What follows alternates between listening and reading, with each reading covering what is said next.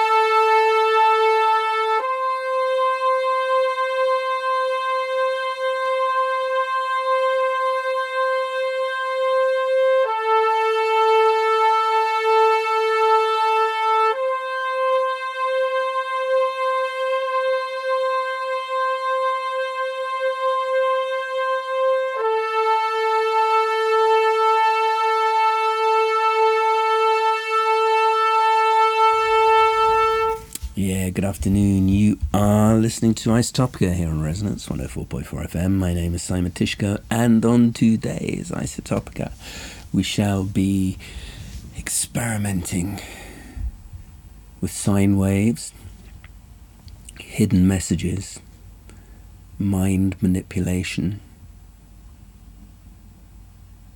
various sounds, past life regression, the sounds of Geiger counters playing the sounds of radiation in the thunderstorm at Chernobyl not long after the reactor number 1 exploded back in the early 80s. And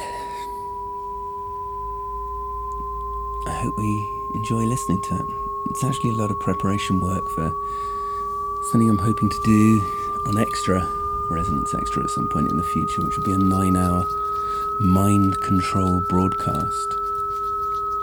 We're working on the legal implications of this at the moment. Early experiments with the technology we're working with have found that prolonged exposure to the sounds which are woven into the aural spectrum can produce physical, emotional, visual and auditory hallucinations. That's the good part.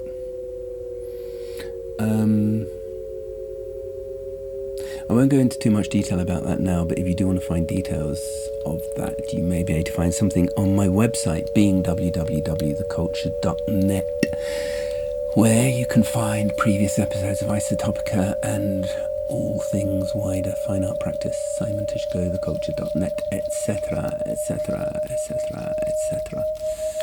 So without too much of a further ado, even though it's been a week with lots and lots of news, I suggest we settle back and listen to the tones and the sine waves and the sound and the manipulation, the subliminal, the liminal.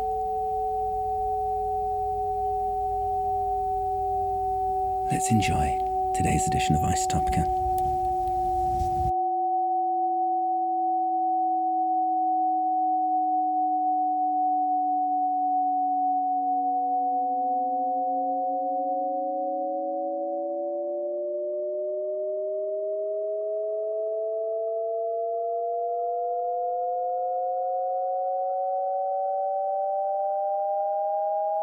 It's the opening moments of a first regression. A very intelligent but skeptical subject has been told to go back before her birth to find a memory in the vastness of time. These are her first words. What's the matter? What's your name? Can you understand us?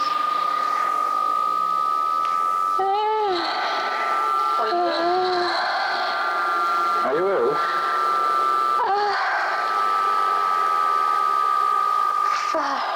Fire? 5, 4, 3, 2, 1. Wide awake. There's no doubt that what we call regression really does exist, whatever its explanation may be. Perhaps one person in every 4 can take on the personality and background of a character from the past and can apparently recreate an existence about which they know absolutely nothing. They haven't the remotest idea even of the name until they hear it emerge from their own helpless lips. Sue Atkins, who was heard in the first extract, regressed to 2 main characters, both of them male. The first was Charlie, a gutter-sharp, blasphemous urchin at the beginning of the 20th century. Here's Charlie with some cynical comments as he describes how he used to beg outside the church. I don't beg when they're going in, it's no good. When do you beg? When they're coming out. When they're coming out? Because the vicar's watching them, you see, when they're coming out. Oh, I see. And they're all going back to their goose and their chickens and things. The vicar's going back to his goose. What type of church is it? Well, it's just a church. It smells inside and it smells outside and it's got bodies all around it. What religion? It's just a church. It's got bodies all around it. It's planted in the middle of bodies. You've got to walk through dead bodies to get in, and then they give you bits of somebody's dead body if you're old enough. And then you've got to walk out through dead bodies, and then they say, I am the resurrection and the life. And it seems to me a load of... Charlie, who was badly crippled, was taken to the workhouse when his mother died. Here, aged about 12, he was burned to death when the floor of the children's sleeping room caught fire as they were cooking a dead sparrow over a pile of embers. Have you got any beds in that room? Well, we got, things with straw in them. Big bags with Doesn't the floor go light when you put the hot coals on it? Not yet, but we'll all fall through into the basement. All of us in the dead sparrow. Hey! Pulled up in And there. the fire's big. The fire's getting big, is it? It's warm. Is the door locked? She locks us in.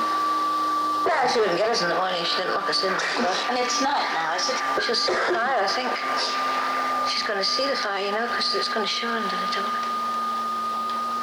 She's going to see the fire, you know. She will. She'll see it. If you put the mattress on it, it'll put it out. Put the mattress on it. Put the other one on it. Put more on it.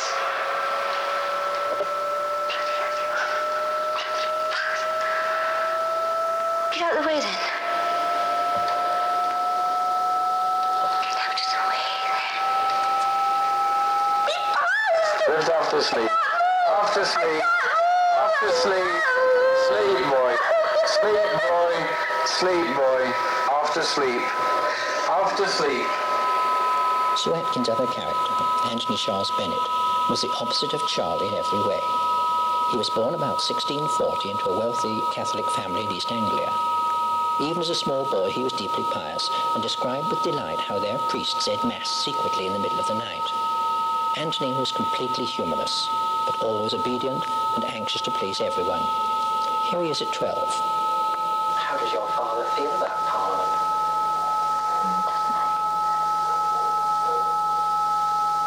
My father says, king is a king for once and forever.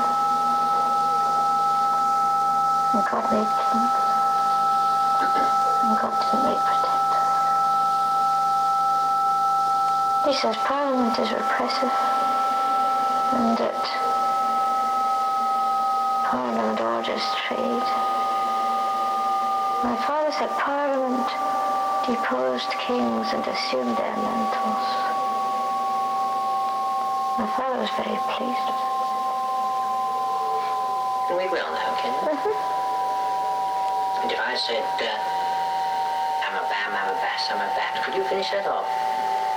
I'm a bat, I'm a bat, I'm a bam, I'm a batis, I'm a band. I'm a bee, I'm a bisty, I'm a bit. I'm a bimus, I'm a bistis, I'm a beer. Very clever. I was always good at that. I thought I was going to get a priest. I knew I'm a beer. It's a difficult one, I'm a beer. I'm pleased with it. You want to be a priest when you grow up, or what? Oh, yes. God speaks to you and you suddenly appear in people's houses in the middle of the night. It's interesting. In his 20s, Anthony went to Rome to become a Jesuit. But instead of returning to England as he'd hoped, he was sent to France. Even if he was not happy there, he still showed the same dedicated obedience. Do you like living in France? I must like it if God sent it. Are you glad you became a priest? Yes. You have no regrets? Oh, no. Not when you see your brothers with their families and children? My bridge is greater than theirs. In his late 30s, Father Anthony returned to England, but taken to the age of 43, he had apparently had a severe stroke and was dying. Do you feel, Father, that you will ever recover and say Mass again? No. Have you any fears about the future? No. What do you think will happen to you? God will take me. God will take I you? pray God will take me. Where will he take you? To him. And do you think that will be the end of you? Oh no. It'll be the beginning. Not afraid at all. No. I believe in God. Do you believe that you'll ever come back to this earth? Oh, I never thought of that. Isn't it worth thinking of? I'm tired of this earth. Why are you tired of this earth? That's so wearisome. What do you find so wearisome, Father? Quarrelling and fighting. Who are we? Father Anthony. Who are we? Messengers. Messengers from where? I have a lot of messengers now. Where from? Especially in the night when I can't sleep. God. God. Must be God. It can't be the devil. It's God. It must be God. It must be God. Do you have doubts, Father? No. Why did you mention the devil? Lord, I believe he'll die. We're not from the devil. Lord, I believe he'll die my unbelief. Lord, I believe he'll die my unbelief. Lord, help die my unbelief. Michael O'Mara, a very successful business executive, was extremely surprised to find himself talking as Stephen Garrett, a drunken layabout in Dublin about 1900. This is Stephen, aged 20. What's the first real shop you come to that's selling something?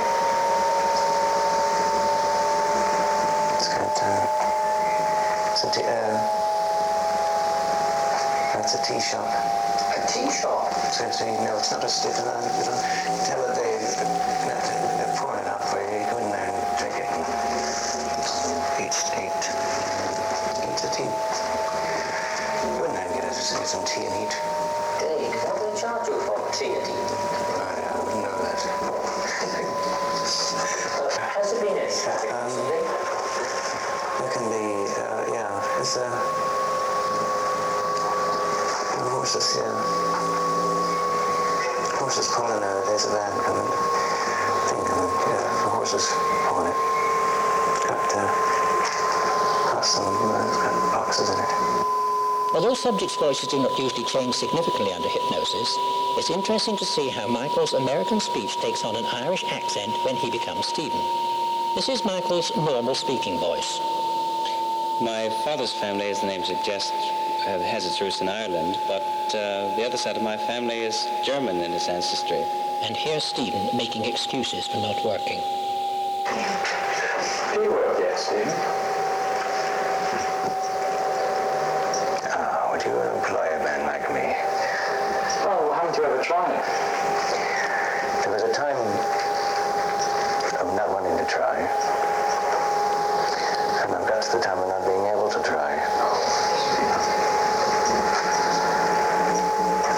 Have you never worked at anything?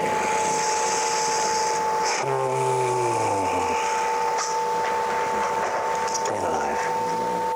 Stephen was always desperately short of food. But when things became too bad, he went to a charity soup kitchen.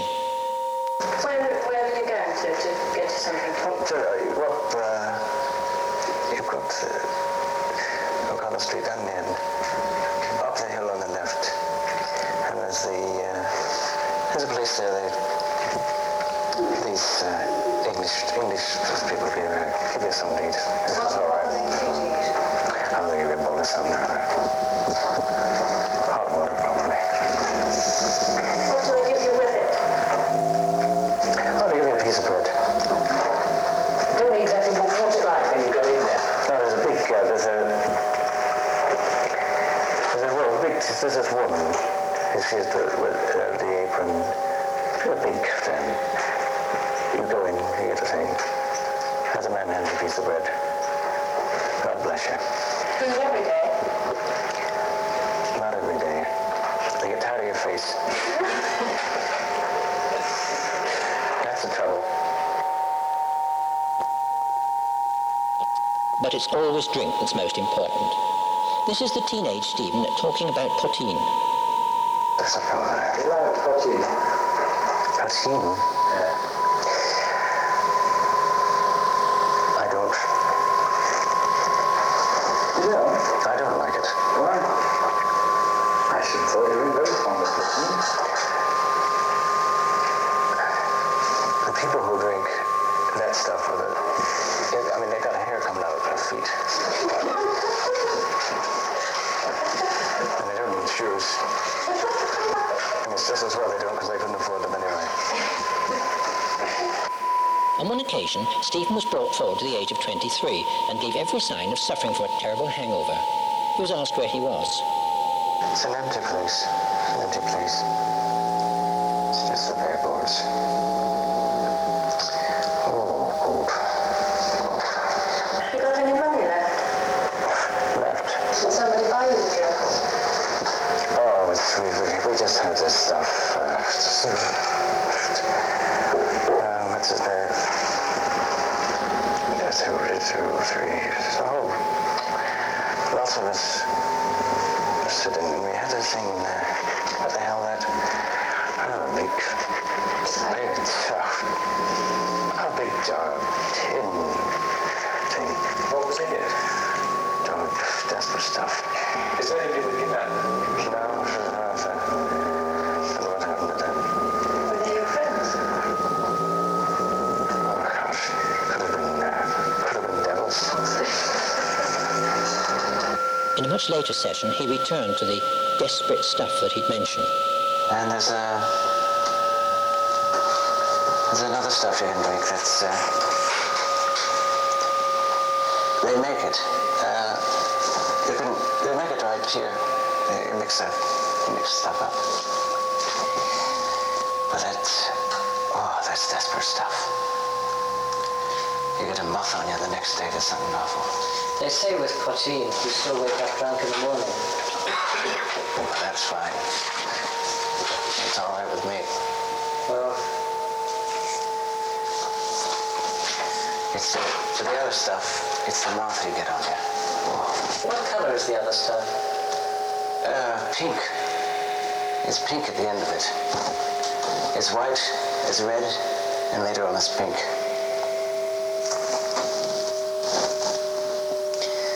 But it does you no good, that. What do you mean, Stephen? What does it do to you? Oh, you can't get anything past your tongue down your throat. The next day, when you got it, you get a tongue as big as your nose. In one of his rare flashes of clarity, Stephen was asked about the conditions in Ireland. This is how he described the situation there in 1900. Oh, it's terrible. Wow, what's happening? There's no, it's a miserable time. Why? Oh, the people on the street. Yeah. Nothing. Beggars. There just doesn't seem to be not enough to go about. The people are leaving. They're going. Why, has there been a famine or something? There's not enough of anything about in this country. There's nothing, and there's not even any people left now. And then they're left row in the street. I mean, is it worse at this moment than it was, say, 10 years ago, or is it better?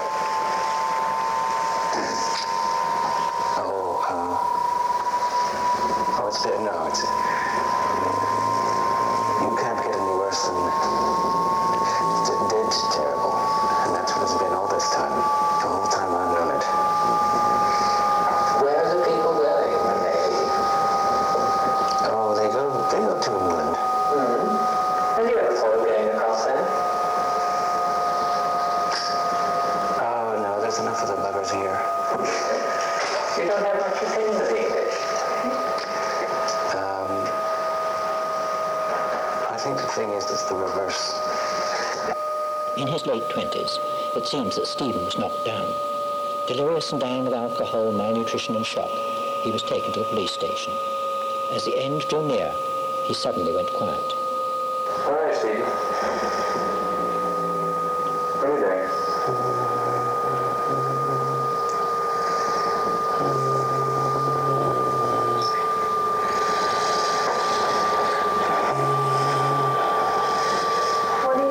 What are you humming?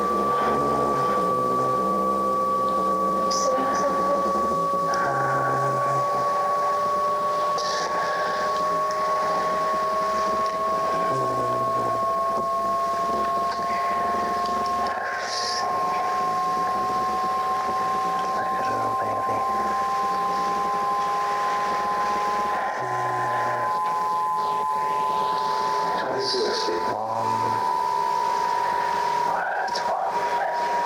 You happy?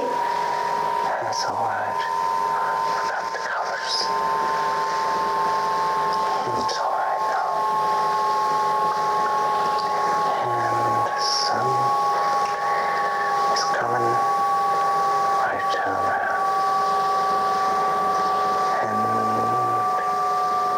it's nice. And now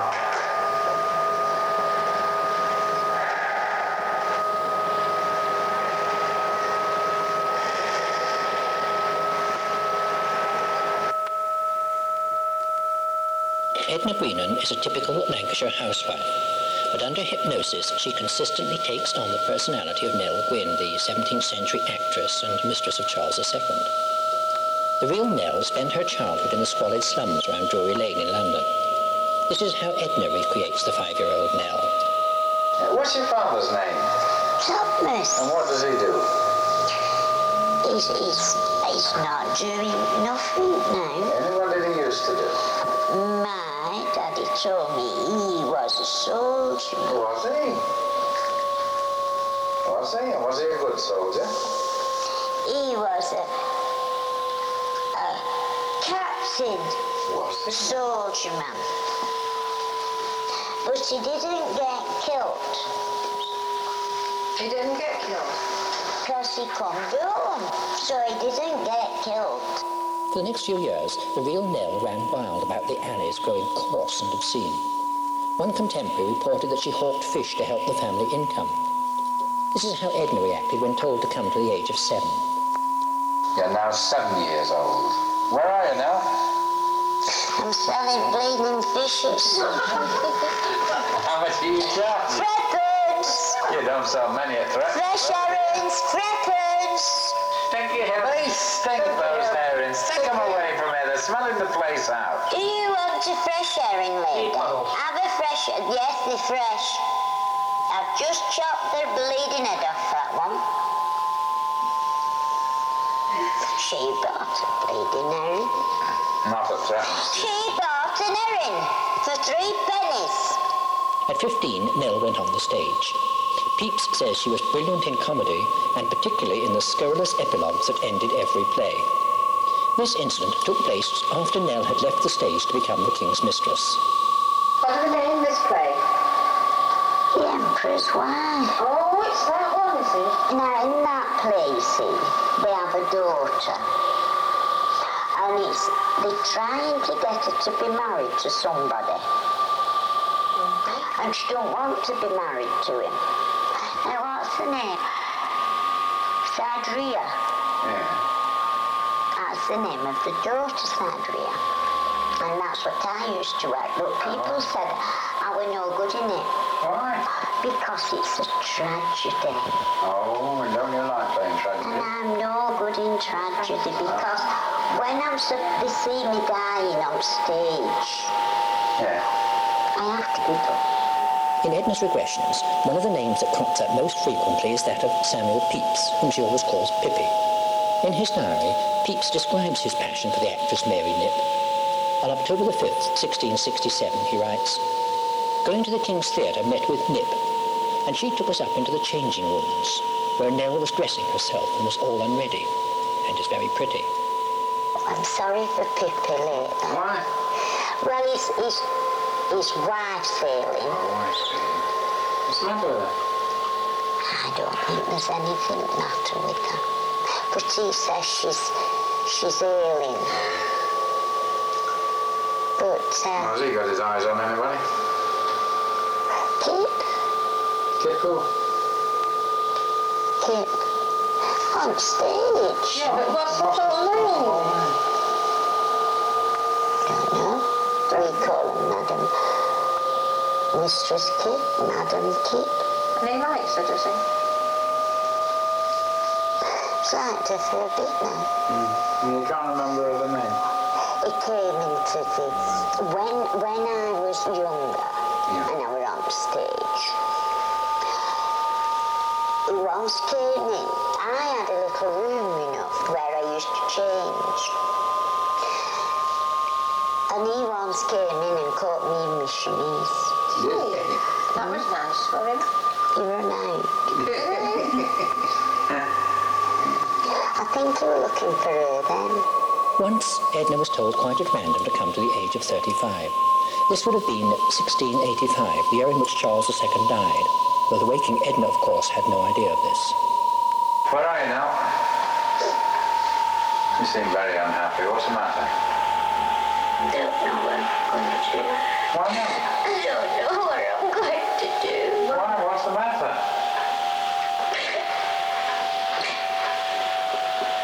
What's the matter now? I don't know what alarms me now. Well, what's the matter that's caused you to be upset? We might be able to... Charles? Can't help. Nobody can help. Of course we can help. Why not? Because Charlie's died. But when did he die?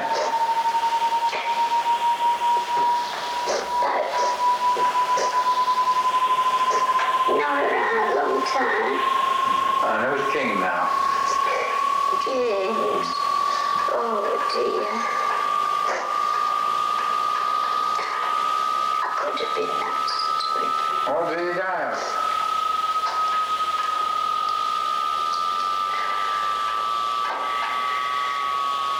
He said he'd had a stroke, coursed through pox. Finally, Edna was told to come to the end of Nell's life. The real Eleanor Gwynn died in 1687, partially paralysed. Edna's memory seems to go back to the days on the stage when Mistress Nellie would come to the footlights to speak the closing lines. Where are you now? Where are you? In bed. And what's the matter?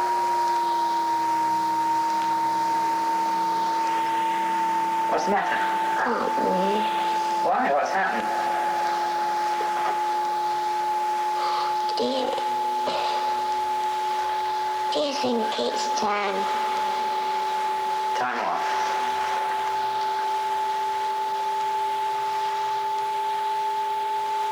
It's time I spoke that bit of me.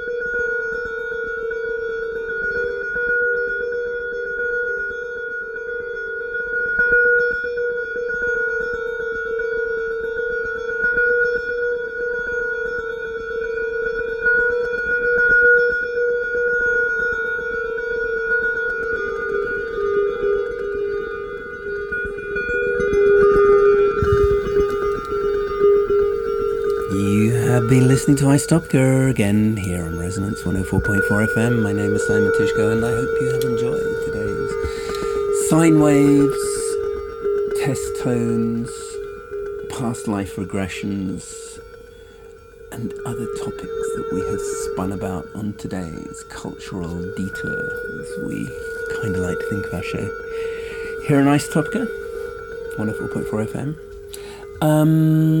If you want details, you'd like to contact me, or maybe send me some money or a bunch of flowers, an offer of a holiday in the country, a food parcel, a demonstration tape recorded in your home recording studio, then you can do so by contacting us via our website, being www.theculture.net. I've been experimenting wildly with the interface, and we shall be relaunching the website at some point in the near future. But meanwhile, you can stumble about it. There's so much unlinked and stuff erratically linked that it's quite an adventure even for us as we're designing it to go into that place. But there you go. Meanwhile, I suggest you keep your ears and mind firmly locked to the various distribution versions of Resonance 104.4 FM and extra.resonance.fm, our sister station, going for longer, more experimental, more left field, deeply soothing kind of radio. So once again, hashtag Isotopica, www.theculture.net, me, Simon Tyszko, signing off for another 7 days. Keep the feedback coming, keep listening. This is me saying goodbye for now.